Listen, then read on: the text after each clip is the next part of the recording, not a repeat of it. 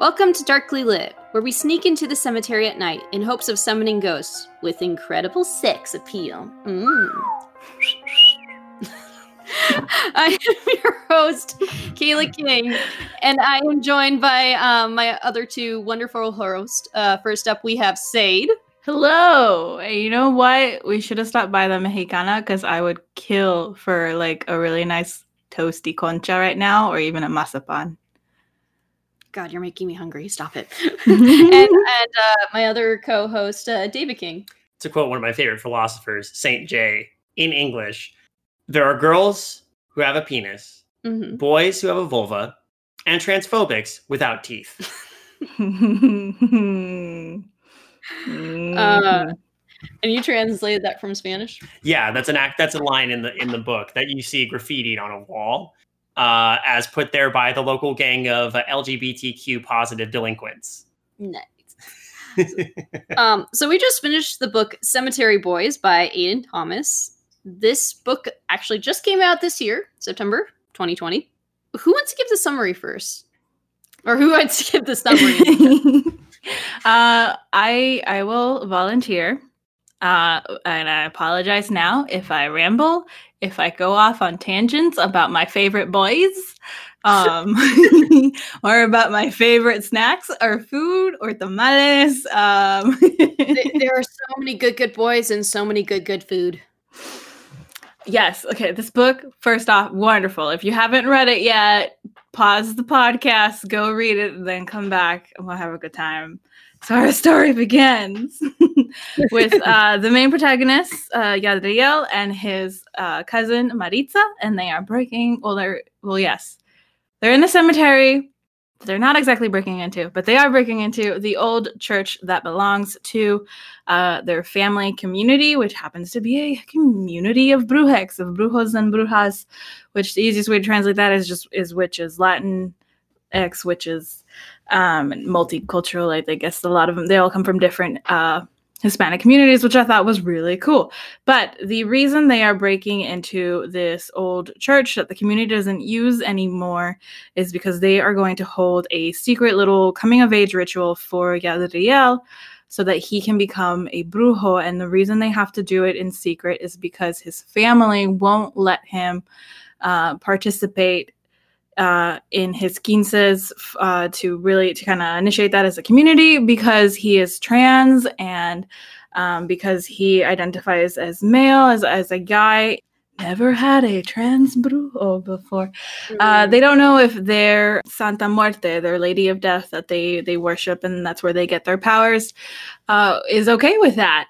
So Yadriel is kind of forced to do it in secret with the help of his super supportive and super badass cousin Maritza, who made him his portaje. And the portaje is a very important object for the brujos and brujas. It is kind of what they use to use their powers. The male brujos will usually have a dagger, and brujas will have something like a rosary. I think there were all variations of the rosary in both. But it's like you know how your wizard has your wand, they have their portaje. And so Maritza made Yadriel's portaje, and they do the ritual, and they are shocked that it works. And he's like, sweet, I'm a brujo. But then before they even get a chance to celebrate, they are hit with this terrible pain that all the brujex experience when someone of their own dies. And because of the intense pain of it, they know it wasn't a natural death. They're like, oh shit, one of our community members is just murdered. So they go to try and find out what's happening. They realize that another of Yadriel's cousins, Miguel, is missing. And they're pretty damn sure he's dead. But so they're all like, we got to find the body. We got to figure out what's going on. And Yadriel really wants to help, but he's kind of pushed aside. He's not exactly 100% like help because of his trans identity, and he feels especially disconnected from his father because his father happens to be the leader of this community of brujex. And there is a nasty little moment where Yadriel is very insistent on wanting to help, and I forget the wording exactly, but Yadriel's father, Enrique, or we can just call him Quique, I'm gonna call him Kike. Kike. That's the nickname when if you for Enrique. Yeah, I have an uncle, Kike. That's why. And he makes this comment of like, all the brujos are gonna go do this, or you stay here with all the brujas or all the other women, something like that, to that extent. And it's very hurtful for Yadriel, who has been trying for very long to be accepted for his trans identity and to, not to be a part of his community the way that he believes he is, because he wants to be a brujo, and Santa Muerte has blessed him to be a brujo, and but he can't say that just yet. He has to he feels the need that he really needs to prove it before he tells his family. So pretty much Yadriel and Maritza kind of go back to, was it the abandoned church? Mm-hmm. To kind of maybe maybe we'll find something there, or they get something draws them to them there, and they find a necklace with a little pendant of a St. Jude pendant there, and they're like, well, this might be Miguel's. If his spirit is tethered to it, we can summon him. Everyone's trying to find his portaje, because if they can summon his spirit with it, they can find out how he died. So they, despite knowing that it's probably not Miguel's, they're like, let's summon the spirit tied to this pendant. And they end up summoning the recently deceased boy, delinquent dumb boy. Julian, oh my god, don't get me started. Julian Diaz, who, when they first summoned him, he's all like, grr, grumpy, angry, and I was like, oh yeah, angry delinquent, badass delinquent. And then you find out he's just a big dumb baby boy, and I'm just like, I love you even more. I love this guy so much. He's just a big dumb baby, and I love him. It has a type, and it's him. Oh no! As soon as I was reading about Julian, I'm like, Sade's gonna just. This is totally Sade's boy. He is my boy. I love him so much. I want to cry. I love him. Anyway, they summon Julian, and they're like, well, shit, you're not the spirit we wanted. And dude's like, what the fuck? And they try to release him. He does a little cool thing where like a golden string comes out from pendant. It was his St. Jude's pendant, belonged to Jules. It was his. His father gave it to him. And it's what's tethering his spirit from moving on.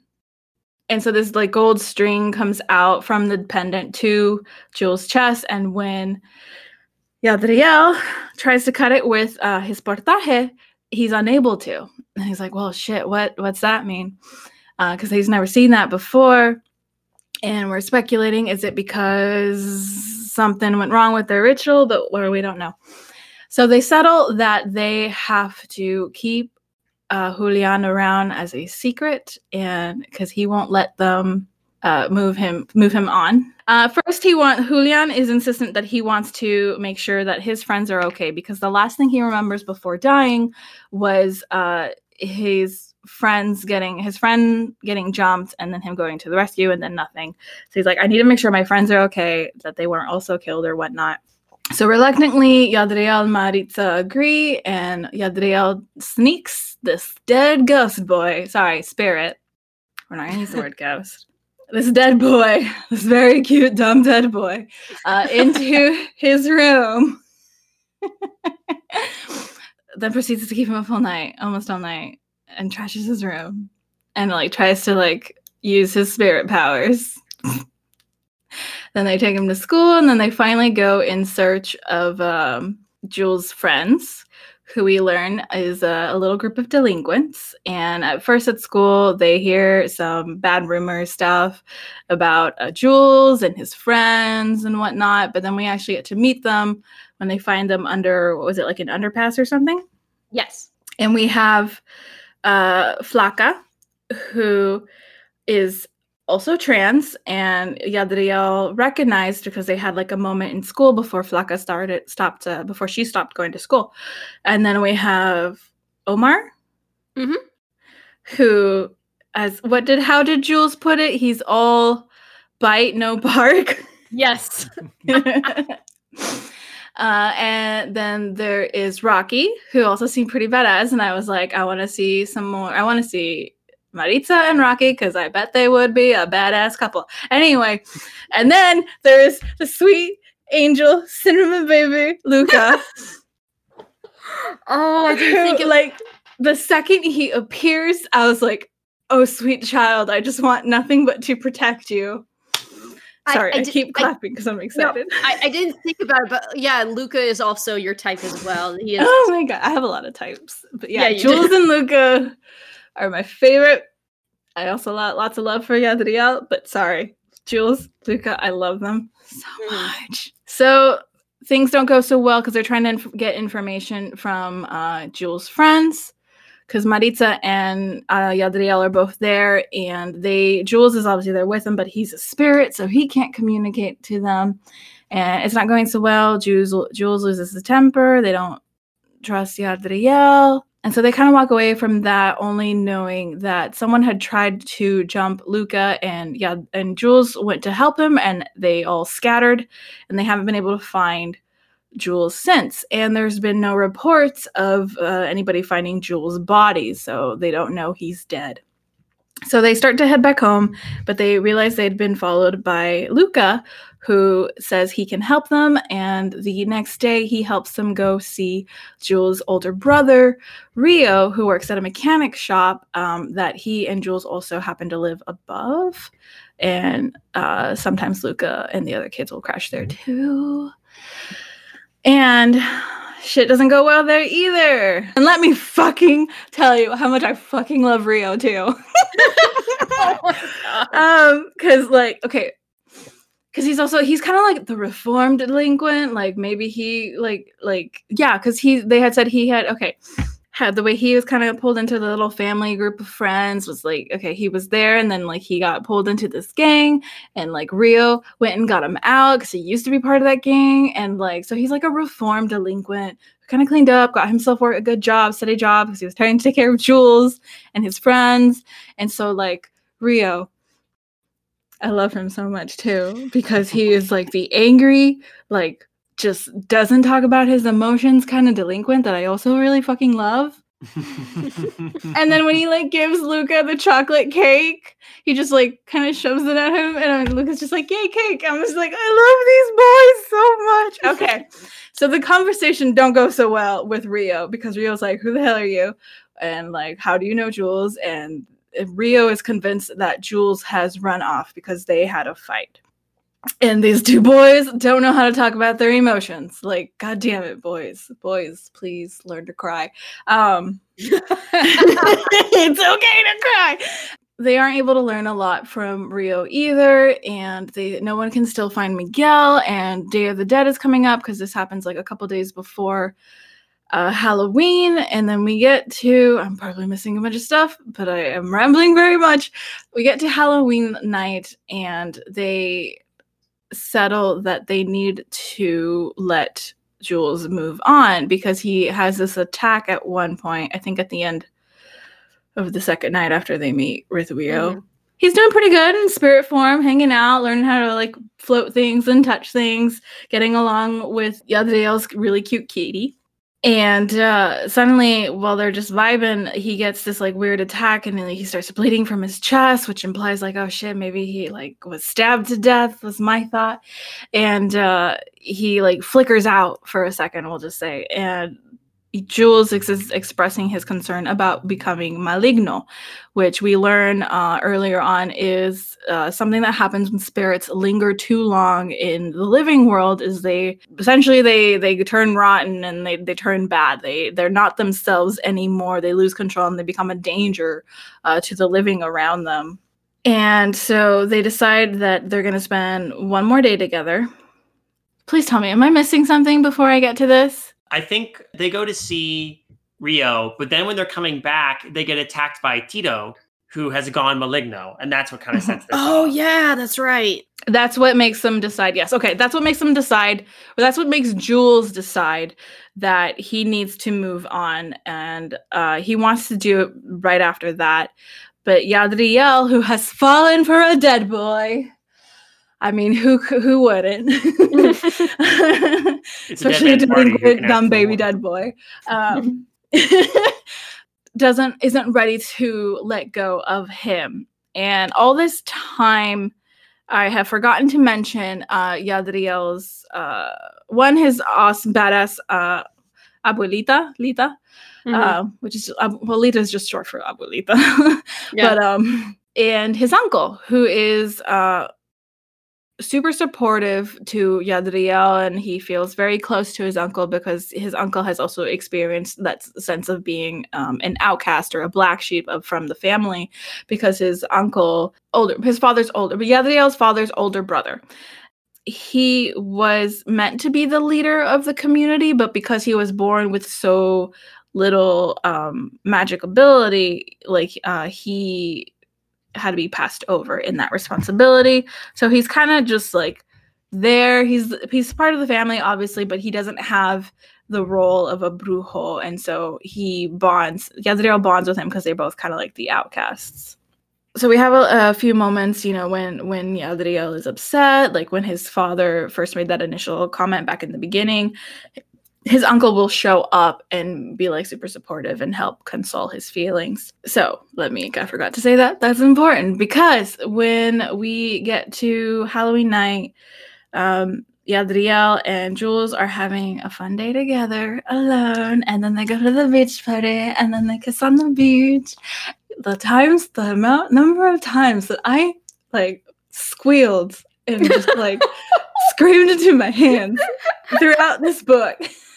I was listening to the audio, and Avi Rogue, who does the narration, a wonderful job. But yeah, so they finally get back after their fun night together, and Jules is like, "Cool, you ready?" Yeah, just no. I'm like, "Do it anyway." So cute.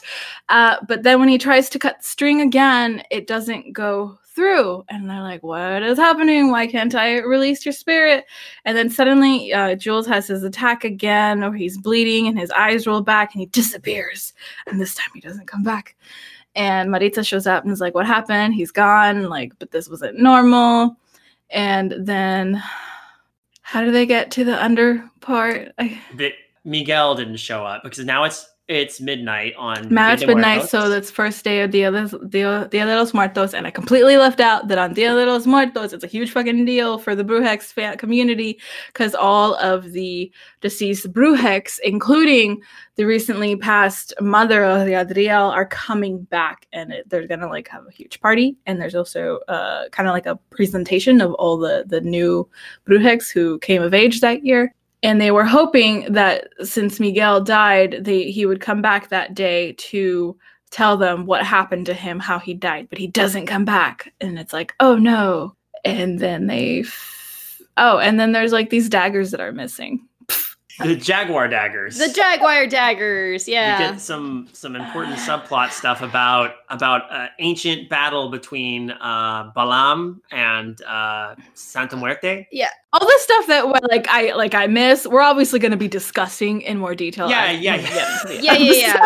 But essentially, they get back they're back at the old church, and they find their way under the old church into a crypt where they discover Tio Catriz, the supportive uncle who has been using the daggers and the amulet that goes with them to take 4 human sacrifices so that he can gain power from it and release Balam into the living world, which would then send all of the previously deceased Brujex spirits into Xibalba, which is not a fun time, and it would also punish all of the living Brujex, and saw that coming. Yadriel has to stop his uncle because it turns out that Jules, along with Miguel, were 2 of those sacrifices, and as Yadriel is trying to stop his uncle, Jules is actually still alive, but he's bleeding out because there's a dagger in his chest, and they're like, oh no. But he does defeat his uncle, but Jules dies. Sorry. Jules dies, and Yadriel is extremely upset, and he is able to summon Santa Muerte herself and be like, please save him. And she's like, I'm sorry, I can't, but hey, you got that amulet. Maybe you can do something. And using the amulet, Yadriel is able to save all 4 of the sacrifices. Yay! But then that almost kills him. Kills him, kinda. Yeah. But Maritza, who had been choosing not to be a bruja because it requires using animal blood, is able to save him without animal blood, bringing him back, and then everybody gets rushed to the hospital. But before that, there's this part where all the other Brujiks come and find them in the cribs, and like freaking Jules is like protecting Yads, who is like passed out, and he's like, mi querido, and like I was holding my cat because I was giving it eye drop meds, and like he's like, mi querido, and I like just hug my cat to my chest, and I'm like, oh my god, just like freaking freaked out. I was like, yeah, okay. Sorry, I'm fangirling. But it was beautiful, and like even Yads' dad is like, oh shit, this kid's kind of crazy, but fucking that feral, I need someone like Jules to fucking go feral for me like that. Anyway, everybody's in the hospital, and Rio's there, and the other kids are there, and then Jules and Yads get reunited, and they're like, yay, let's make out in front of everybody. And then they go to the Dia de los Muertos. Yads is finally presented as an official, like full brujo, and his community is like, hell yeah, and his mom's spirit is there being like, that's my boy. And Jules is also there just whooping and hollering because that's his boy. And it's super cute, and this book was a lot of fun, and I hope y'all read it because I did not do it justice. So that was our episode. Yeah. Holy shit! What are we doing next time? No, I'm sorry. I know we'll get into this discussion. That was quite the summary. Well done. Damn. Well done. I think that's the longest summary we've ever had. I think that just goes to show how much Sade loves this book, though. That says something. I should have written down bullet points, but all of my bullet points would just been like Jules, Lucas, precious babies. I think it was pretty flawless. I only have one qualm. You forgot to mention the actual two best boys in the whole thing, and that's Michelangelo and Donatello. Yes! I did forget. I had that thought about I should mention the dogs, but oh man, I gotta keep going. That leaves me room to mention the dogs because my God, do I love those little pit bulls. They're adorable. I love that one of them, was it Donatello or Michelangelo that always whaps himself in the face with his own tail? It's so cute. They're perfect. Like they're basically the summarized versions of the big, dumb, goofy boys that are already in this story anyway, but they're the dog versions of them. I love them. Yeah, I like the characters a lot in this. So I will say the best parts about this are basically the parts that Sade squeals about, which I think the characters in this are very well developed. Mm-hmm. Mm-hmm. All of them have personality. I can visualize them perfectly. I also, I genuinely like the romance between Julian and Yadria. It works. It develops very nicely, and it doesn't feel like there's never any like, oh, someone jumps their bones or like goes too quick. It's exactly how you imagine a teen romance to progress. I kind of appreciate that at the end, though, like when they're about to go in the church, Jules is very much like, hey, we need to do this like soon. And then Yads replies like, do this or like, I'll meet you behind the church in 5 minutes so we can basically bone down. That was the line, right? No, it was like they kiss before they go in, and it starts to get a little saucy, and Yads is like, okay, later. And Jules was like, are we talking like later, or like later in 5 minutes behind the church? To me, that's like, oh man, it's great. It's great. I'm very happy for these two. Yes, I am too. I was too.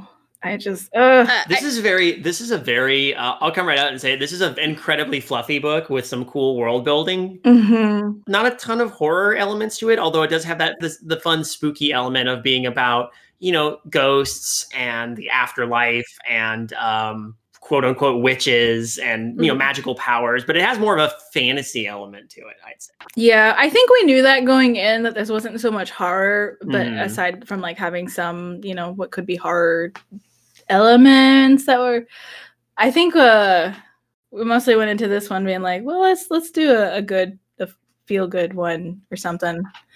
We probably should have read this one for November instead of December, but I'm just glad that we did read it because I really enjoyed myself, if I have not conveyed that already. So I was reading the audiobook. Sorry, I was listening to the audiobook while also I'm converting our garage into a studio. It's going to be my art studio. So my mom and I were both in there painting, and I was like, hey, can I put my book on? And she was like, sure, okay. And so she's listening to not the whole book, but like chunks of it with me as we're both working in there.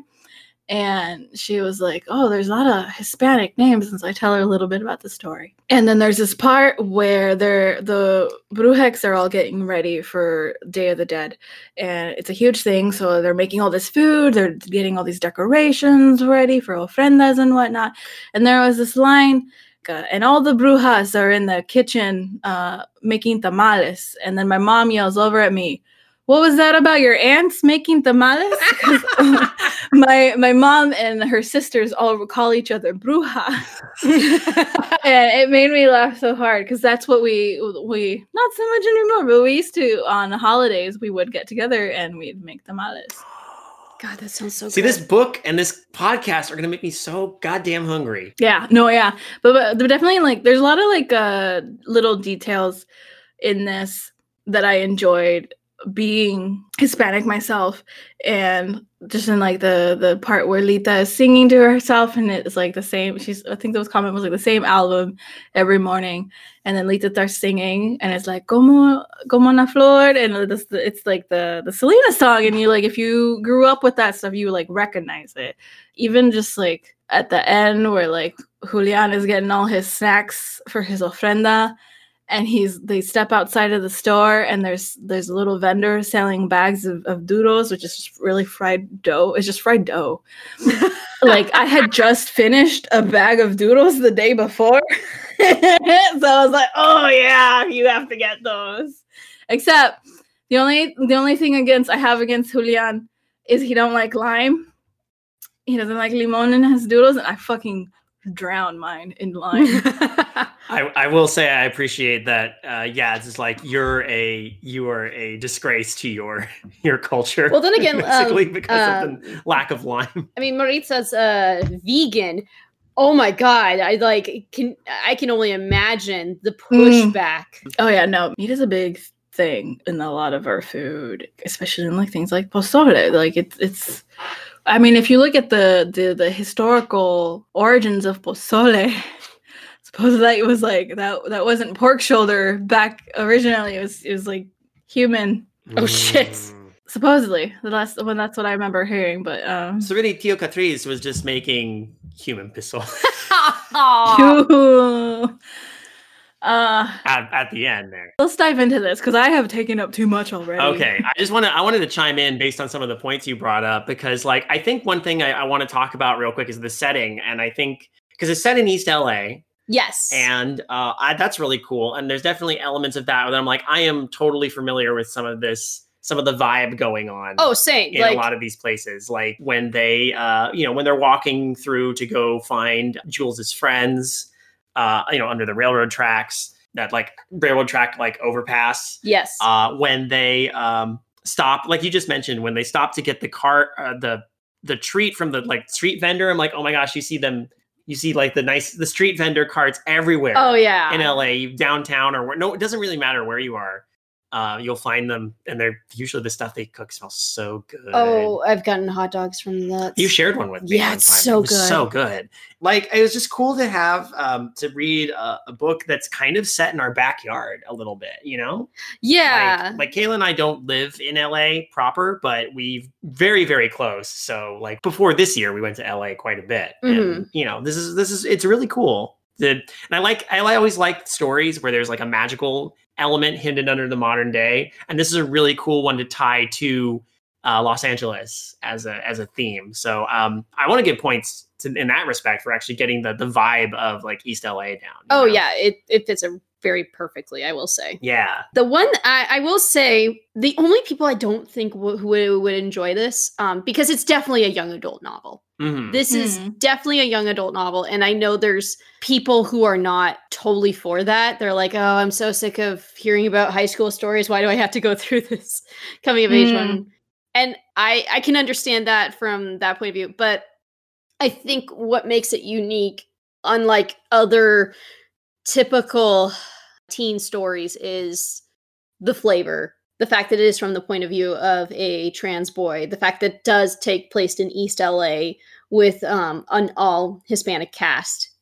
And that's what really gives it the flavor it does. Mhm. I actually just recently finished another teen book, and it was very paint by numbers. I'm not going to say what it is, but it was very paint by numbers, very like, okay, and I knew exactly where it was going. With this book, not so much. I wasn't sure who killed Miguel. Where there was parts where I was like, well, okay, they're really focusing on the swords. Why are they focusing on that Jack? I'm like, oh wait. And it's not until later in the book that I realized, oh no, Theo Kachis isn't. He's too good. They keep making him sound too good to be true. Something's off about him. I think it was, for me, it happened in twos, in that the second time they mentioned, like, oh, we need to find these daggers. I'm like, oh shit, someone took them. And the second time Catrice shows up and is being super supportive, I'm like, it's the uncle. It's always if it's not the dad, then it's the uncle. Yeah. And that didn't ruin it for me. That I feel like I figured that, at least figured out to anticipate that early on. Because it definitely, like, I don't know. I wouldn't count it against it in my experience reading it, because I was having such a good time. It was kind of like the when you're on a roller coaster and you see like that big steep hill that you're eventually going to go down. That's kind of what it felt like. Gotcha. I will say, for me, I thought the book flowed pretty well, but it's definitely a young adult novel. It reads like a young adult novel. It has the prose style of a young adult novel, which, especially coming off of, we read a few of those. Like, I kept comparing it in my head to Five Midnights, just because of that's the other one that really sticks out in my head. I will say this book has the right amount of horny, where Five Midnights is like, wow, okay, so Five Midnights has I'm not to compare entirely, because it's not super fair, because there are different animals in other ways. I mean, obviously this is a different coming of age story. This is and I think what, like you said, what helps is it's a very different, because the struggle, it handles, the struggle of, I feel like, being trans and coming from a more traditional family. Although I will say, I do appreciate how at the end, how quickly they're able to accept him, and just, it's not like, even his dad, even Enrique, is like trying his best, but he slips up, and it's like, I mean, I obviously, that's not my experience. I don't have that experience, but you do have the dad's experience, yes, or the brother's experience, right? Because I have not to delve into it too much, but I have a younger brother who is trans, and I've had to see how my family has had to adjust to him coming out as trans. And, a lot people are, there's times when people in the family are trying to be as supportive as possible, but they will slip up or they will make mistakes. And I know that that's hard for him. He just wants to be seen, as he really is. And so reading this really, I thought, kind of got that part across, and that's something that I was, like, from the sidelines, kind of familiar with. Well, one of the things that did really sting for me, because is the point when Lita tells Yadriel, "You'll always be my little girl," and she means it from, like, a really, like, sweet, warm place, but and doesn't realize how much that actually hurts. I felt that too, because, like, I'm not going to dive into it, because I was like, don't you dare dive into it, because then you're going to take up, like, fucking forever. But yeah, I'm in a place with my own family where they have some idea of, like, my identity and whatnot, but it's just fucking family. Like, you love them, and for the most part they mean well, but sometimes Anyway. I think the reason, yes, this is a young adult book. It very much reads young adult, but I think for me, was the reason I really enjoyed it is because I never got to read anything like this when I was a young adult, when I needed books like this. Mm-hmm. So I'm still gonna read it now, and I'm gonna fucking enjoy it now. Oh yeah, I don't want to say that this took away from my enjoyment of the book at all. I'm just saying, from someone who recognizes like some of the tropes and some of the ways the prose works, it's got that young adult flavor. It's very, and I will say, it's a very solid entry for a debut author. Oh yes, like very very solid entry for a debut author. So like major props. At the same time, I think my one criticism is just like, for me personally, I felt like the story dragged a little bit at the beginning and then kind of picked up steam, because it took me a little bit to get into it. By the time I was maybe about halfway through the book, I was feeling like, okay, there's a lot of stuff going on that that did pay off later, which I respected. But I felt like for me, it took a while to get to the point where I was really invested. But once I was invested, I was invested. And again, your mileage may vary. That was just my experience with it. But also, since I was going to bring this back to Five Midnights anyway, I will say both of them have a similar over-the-top kind of ending, but I feel like this earns it better than Five Midnights, because we've already established the magical element to this universe. So when Tio Catrice becomes the main villain from fucking Road to El Dorado, it was weird and hilarious that he turned into like this Machiavellian, like, ha ha ha, I'm going to destroy the world with my Jaguar god. I'm like, for some reason it made more sense to me than that one guy showing up with a gun when El Cuco is trying to steal people. Like, I think it earned its grand finale a little better in this one, even if it was a little silly. And I think the part that I was joking with Kayla about later was, what was it I said a couple times? Like, shoulder check to Xibalba. Yes. Because that's basically what happened to Yaz's Tio. He got shoulder checked to Xibalba. It was a way to not implicate the main character in the death of the villain, because it was like he stumbled, fell into the thing, and got eaten by Balaam. So, and then got shoulder checked to Xibalba. I do agree with Said, though. The book is important for, as he stated, this book did not exist when we were teenagers, and it really should have. I completely agree. And I feel the same way with there's some teen books I have read. I'm not going to lie. I enjoy queer teen books more now than I enjoy typical teen books. And the reason is, I wish I had this when I was younger. Like, I think one of the books we'll eventually read is Saw Kill Girls, which is also another teen horror novel. And it addresses bisexual and lesbian girls. And I'm like, where was this when I was a kid? Where was this when they were trying to figure out their like sexual identity? And I was kind of clueless. And I'm glad this book exists now, though. Just as I'm glad this book exists, because teens are going to read this and be like, you know what? I know how this feels. Mm-hmm. No, this is a fantastic, and I'm completely on board with all of you about that. Like, it's important, and not just being trans and queer and LGBT, the whole rainbow thing, but also for like Hispanic kids or Latin kids that, let's be honest, we see white people all the fucking time on television. Oh, that's true. Oh boy. I loved the how it didn't have to explain itself a ton with its context. Like, I think for, to make itself accessible for someone who's outside of that community. I mean, obviously this is a community of Brewhex, but I mean, like, or even if you're from outside, like, a Hispanic community, you can look into it and appreciate it. And like, I loved the details. I absolutely adored when we got back to the cemetery and it was all dressed up for Dia de los Muertos. Like, I loved how the descriptions were. I loved everything that was building up to that. Like, it was so cool. I think the one thing I do appreciate with this book too is it addresses family in two different ways. You have Yadriel, who has like his cousins and his aunts and uncles and a whole slew of family all together. And then you have Julian, who has a found family, and that is just as valid and beautiful, and like you can see the compassion there. It rivals. I don't want to say rivals, but it's just as valid, as I said earlier, as the familial. Because it is there is a lot of fluffy, nice romantic moments. When the horror parts do happen, they do hit strong. Like, I think the ones that got me was when Julian does suddenly bleed from his chest, and you're like, oh my god, what the fuck is happening? Also, when Tito goes maligno. Yes.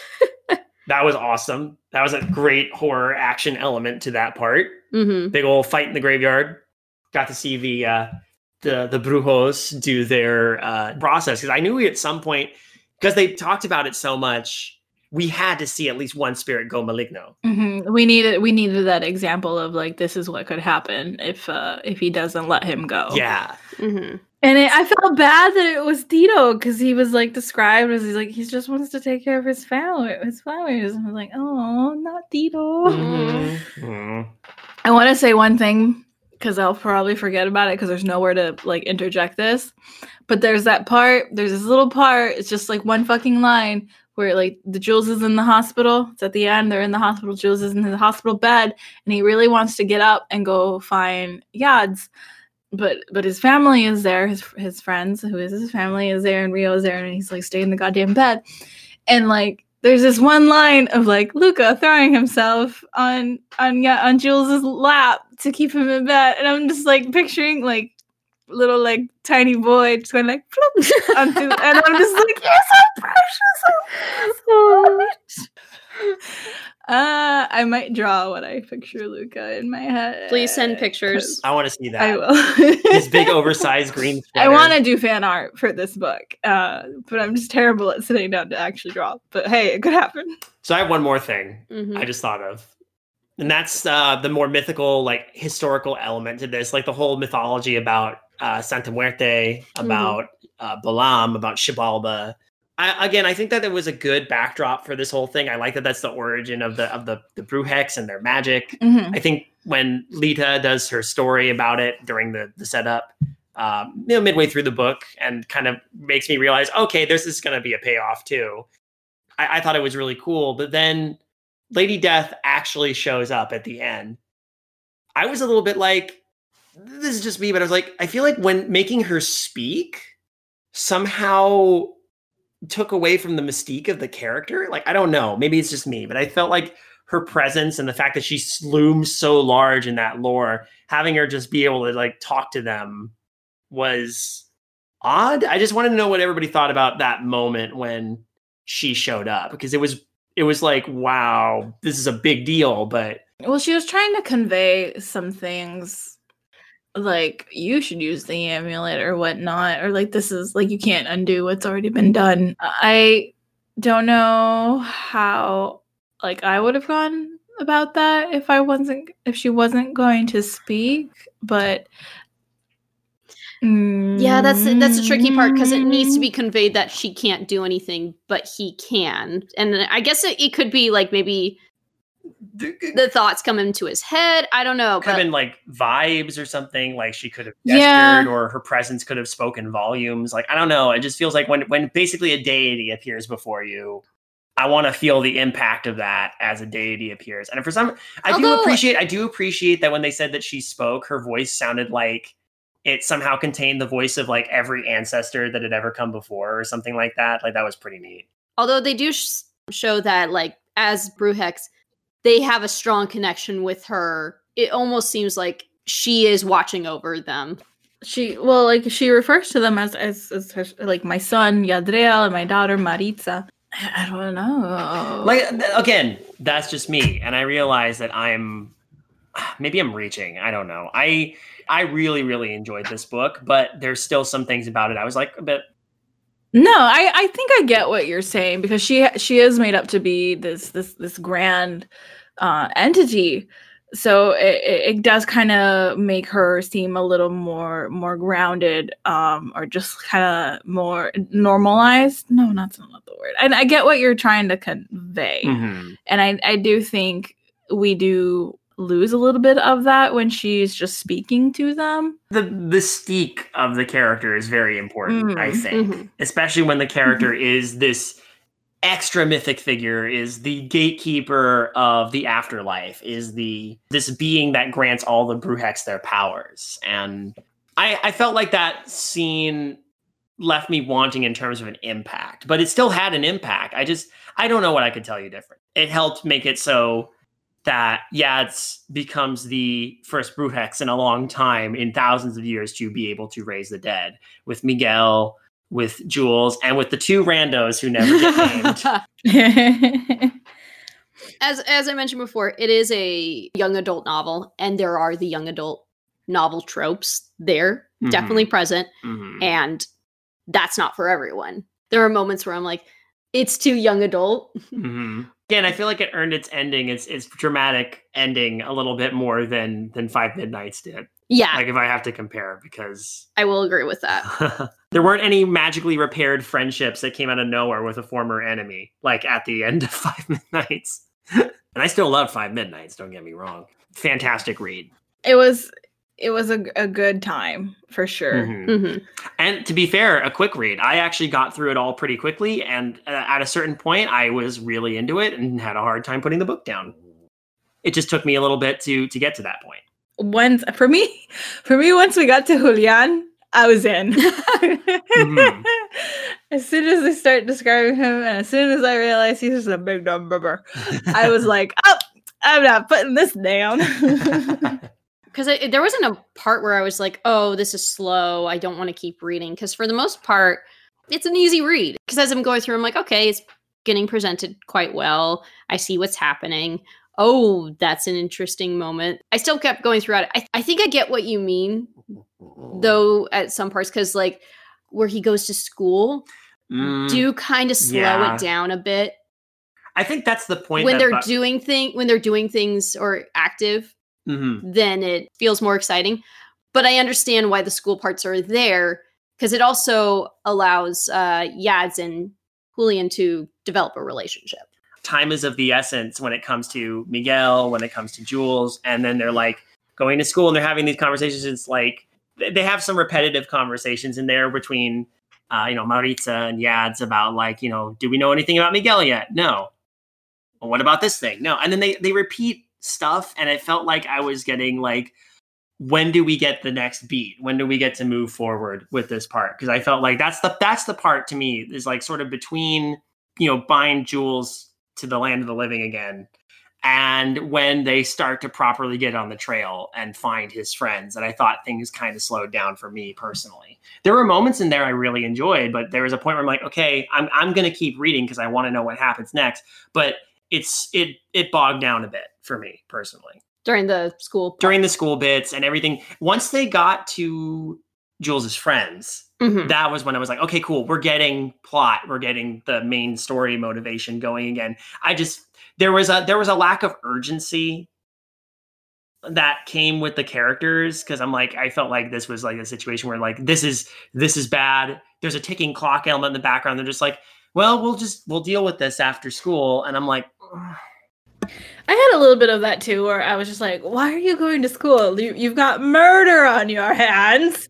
Like, I'm pretty sure that takes priority over a math test. But it is also like we said, a young adult novel, and schools, like, for us, we've been out of school for a while, so we're just like, fuck that shit. Like, that was a waste of time.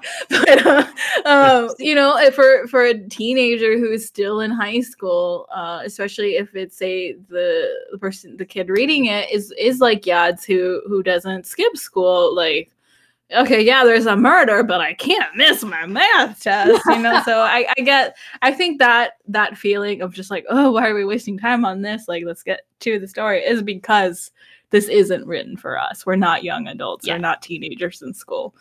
But so. And that's why I say it is a young adult book. This might not appeal to all adults, but for the most part, as an adult, I still enjoyed it, and I do recommend it.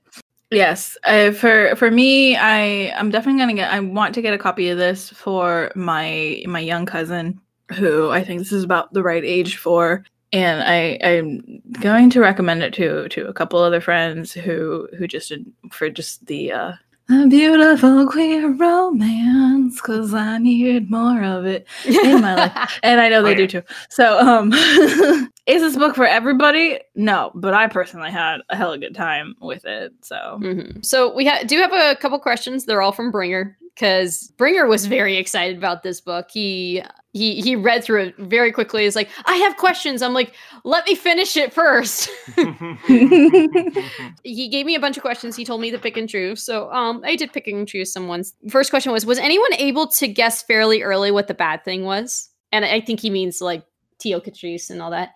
I think I was with Sade when Tio Catrice comes in the second time and being all too supportive and a little too goody two-shoes, a little too good to be true. That's when I was like, What I felt confirmed it for me was that scene where Yads saw his uncle talking with his father about like, we can't stick to tradition, we have to try new things, and Yads thinks that his uncle is trying to speak for him, fight for him, and be like, you know, Yads deserves his quinces and he should be a brujo. But what I read that as was no, he's trying to convince the father that they should be using the amulet and the daggers, and it's time to, you know, break tradition, because they're not supposed to use it. They're just they just have them to like guard them. So in that sense, which for me is kind of that's what I thought that scene was, and Yads was making that mistake, thinking his uncle was actually vouching for him. And that's why Enrique's refusal to that idea was so like, no, just no. Because also when like later they're in the hospital and he's like, Maritza explained, you know, everything Catrice did. I feel like that was your older brother, dude. Like I think he should have had more. Oh, I've been betrayed by my brother. Oh no, but because Catrice had, you know, been like, hey, we should do this, and he was like, no. He's like, oh no, he did his own. I don't know. That was just me kind of reading between the lines. I didn't think about that, but that's actually a really good thought. I thought that we would get that at the end, that his Enrique would be like, yeah, Catrice was trying to convince me into it, and then like maybe his father would show up sooner in that ending scene to like, and it would be like father and son defeating the evil uncle. That's kind of what I was expecting more. But I thought we had I don't know. Instead it was cousins defeating the evil cousins. Power cousins for the win. I would not depend on my cousins like that.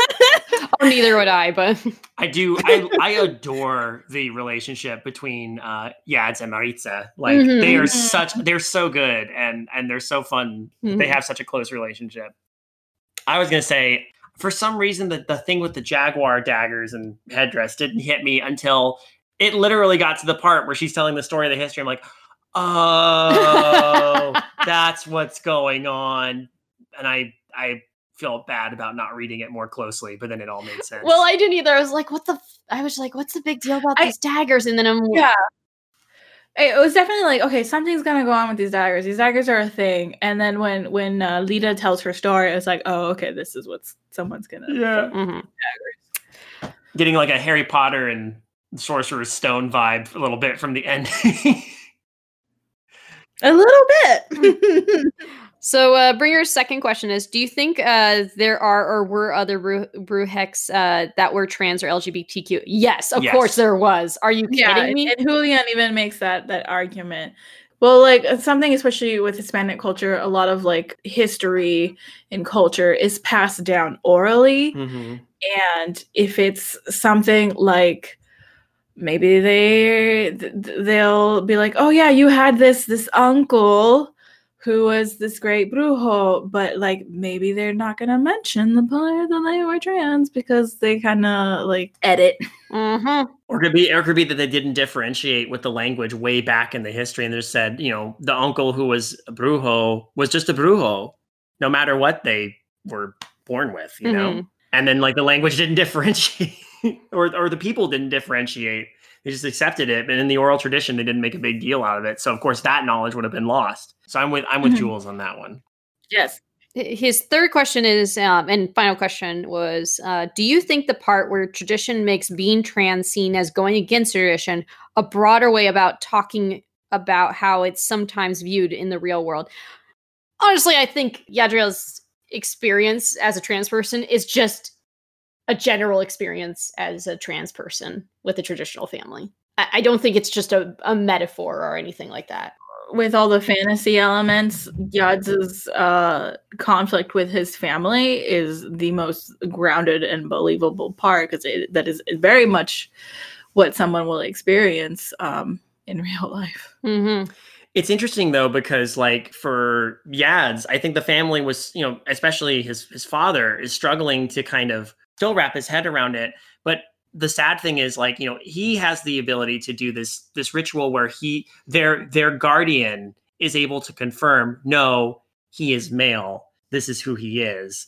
And not a lot of trans people get that kind of extra like validation. So that's significant, because once he's able to kind of, through the power of this magic, like reveal to his father, look, I am a Brujo. Mm-hmm. And Lady Death recognizes it, goes, even when like Yads got like at the start of the story, Santa Muerte's like, hell yeah, you're a Brujo, go do your thing. But he he still wouldn't tell his family. Mm-hmm. Despite Jules saying like, well, why you gotta prove it to them? Like, he still had to prove it to its family, to also prove it to himself that he was a Brujo. He had to go an extra mile, or he felt he had to go an extra mile, because it wasn't just, I'm going to show my dad the portaje and be like, this is, look, check it out. Lady Death has chosen me. Lady Death recognizes me. Why can't you do it? He's like, I have to do this thing where I summon Miguel's spirit or free another spirit. And then there'll be undeniable proof at that point. It's like, I think it could be like a metaphor or whatnot for like, if you're trans and you find validation outside your family, maybe it's in the community, in the trans community, or it's through a pastor that is supportive, or some friends that accept you and understand you. But if you haven't gotten that validation from your family yet, and you are close and you're from a tight-knit family community of sorts, that you haven't gotten validation from them yet either, then it's still, that validation you did get from those supporting you is not enough. Mm-hmm. Mm-hmm. I think it's what that is. I'm just glad that in the end, this was ultimately a very hopeful story. It's a story where his family, his community, everybody not only accepts him for who he is, but they also are just completely ready to accept also his new love as well. And his loud, super dumb baby love. I love Julian is. I love it so much. Sorry. What a fantastic himbo. I know. He's such a good boy. All of them are such good boys.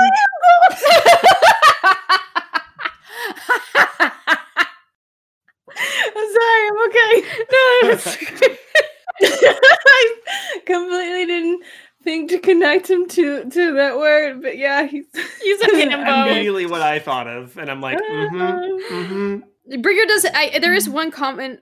This is just a comment from Bringer, and I think I agree with him on this. I don't know Spanish, and I thought the book did a good job explaining the meaning or giving you details to figure out the Spanish in the sentence. Yes, and I completely agree with context. The context clues are fantastic. Yeah, I speak Spanish, so that was, I didn't really pick up on like, oh, is there enough context around it? I just understand it. But that did stick out to me when Santa Muerte started speaking, and she was speaking in English, and I was expecting her to speak in Spanish. And I was like, oh, well, she's saying a lot, so obviously is it in English? Is it bad that I wanted her to kind of keep speaking Spanish the whole time, though? Like, that's just me. Like, I would have preferred it just because it makes the most sense to me. And if y'all can't read Spanish, then fucking Google Translate that shit. There is enough context clues if she spoke Spanish the whole time. And Yadriel saying, or just thinking to himself, oh, I can save them. Oh, wait, Like, that's enough. I don't that kind of happened in earlier bits, but it didn't happen all the time, which was great too. Like, again, you get just sort of the context, not always, but enough. And I think that's what matters especially for people who it's not as accessible to. For example, everybody in this call, in particular, Sade helped consult me when I was writing La Llorona for Midnight Marinera. And one of the things I really wanted to happen was I wanted that last conversation between the protagonist and La Llorona to be all in Spanish and not have a huge amount of framing context, just because I just wanted it to kind of stand on its own.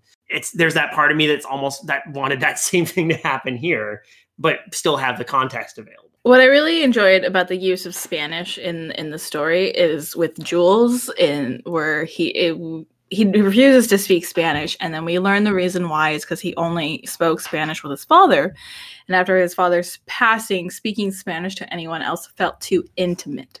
And so then when we finally get him to speak Spanish, he's asking Yads for a kiss, and I'm just like, oh my god. I actually noticed that too, and my heart was like, I kind of fangirled about the part. I'm like, oh my gosh, he's speaking Spanish to him. Oh my gosh. No, it was very heartwarming. It was also it was like heart-wrenching when he's dying for the second time, and he's basically telling it's like, no, it's okay, but it's all in Spanish. I'm like, it's beautiful. It's beautiful. It makes me wish my own Spanish was better. Honestly, this book probably is my favorite use of Spanish, like in any book. And God, I've read some books. Tell me if you've never heard the sentence before. Hola, ¿qué pasa? Well, what's that? Oh, sorry. I sometimes mess up in Spanish. I speak in Spanish without noticing. What's up? Oh, God. Oh, my God. I have read that sort of sentence before plenty of times. So I'm like, oh, wow, that is painful. Mostly in fan fiction, but oh my gosh. No, that is so unrealistic. No. This feels real. I like that they use Spanish and don't always translate it. And the way they communicate with the Spanish language is perfect. Oh my goodness. I have to admit that I haven't read too many books from Latinx authors where I've gotten to see Spanish intermixed in the English text. But it was definitely, when I do get to experience that, it's very enjoyable for me. Because I don't get to read Spanish very often. I don't know. It makes me feel good. It makes me feel good about my culture to see it represented. So thank you, Aiden Thomas, for just being you and writing this book. Yeah. I think he lives in Portland. He does. Or they do. I'm sorry. Well, no, he goes by they and he, according to his Twitter. You can actually follow him on Twitter. Didn't we have one question about a sequel? Oh, Bringer asked another question recently. He's like, what do you think the direction the sequel would go in, or something like that? If you get the audiobook from Audible, there is an interview with Aiden Thomas at the end of it. It's like this 4-minute interview. No, 7 minutes, something like that. And he does say in that a sequel would be great too. Maybe it wouldn't follow Jules and Yads, maybe some other Brujex, but that they were interested in writing from Jules' perspective. And we do get one little chapter that is kind of from Jules' perspective. And I would love, this is for if there is a sequel, I would love book from Jules' perspective, but I would love even more a book with Luca as the protagonist, because I need just all Luca, please. I genuinely would love if there's ever a sequel to keep in that world, but then have it from another character's perspective, like later on, and then just have Yads and Julian in the background as basically boyfriends and popping in and out. A different Brujex character, maybe. That'd be really cool. I will say there is at the end of the book, Aiden Thomas gets put out there that we are going to get a book called Lost in the Neverwoods. Yes, I was actually going to plug that because I think you can pre-order the audiobook on the Audible app already. And it is being narrated again by the same narrator who did Cemetery Boys. Nice. But do you know if it's related or is it a separate thing? I think it's a separate thing. It seems to be a separate thing. It doesn't say, but I guess we'll find out, because I definitely want to keep looking into Aiden Thomas's work. This is making me miss real, authentic, like good, food made in LA. All of the best places to get like Mexican food are like from your taco trucks, from those like little like street side vendors. Like the best tamales that I've ever had, we bought from the back of someone's trunk in a grocery store parking lot. Yep. Trunk tamales. Trunk tamales. So we have ended the new year, or the 2020. This is we are finally coming to an end. But for January, we will be reading Horror Store by Grady Hendrix and delving into the monotony and horror of retail. Dun dun dun. Look for that. One of the things I wanted to recommend before we get into our plugs, with the holidays, we're all in giving moods. At least I'd like to think we're all in the giving mood. And I would like to recommend a charity that actually has to do with books called the Prison Book Program, which is a charity that donates books, free books to prisons. And I completely believe this. Literature does change people's lives. Mm-hmm. And these books can help out prisoners in many different ways, whether it's just to help with their reading, or reading books on how to get their GED, or develop life skills, etc., etc. And the Prison Book Program helps with this. And one of the great things that you can do, and this actually helps support independent bookstores, is you can go through either Wesley Books or Porter Square Books, which are bookstores nearby where the Prison Book Program charity is located, and buy a book from their wish list, and we just mark down this is for the Prison Book Program when you purchase it, and that book is donated through the Prison Book Program. So I'll put links in the description, but I would completely recommend that you look into that. Awesome. I'll throw in a quick little holiday request as well.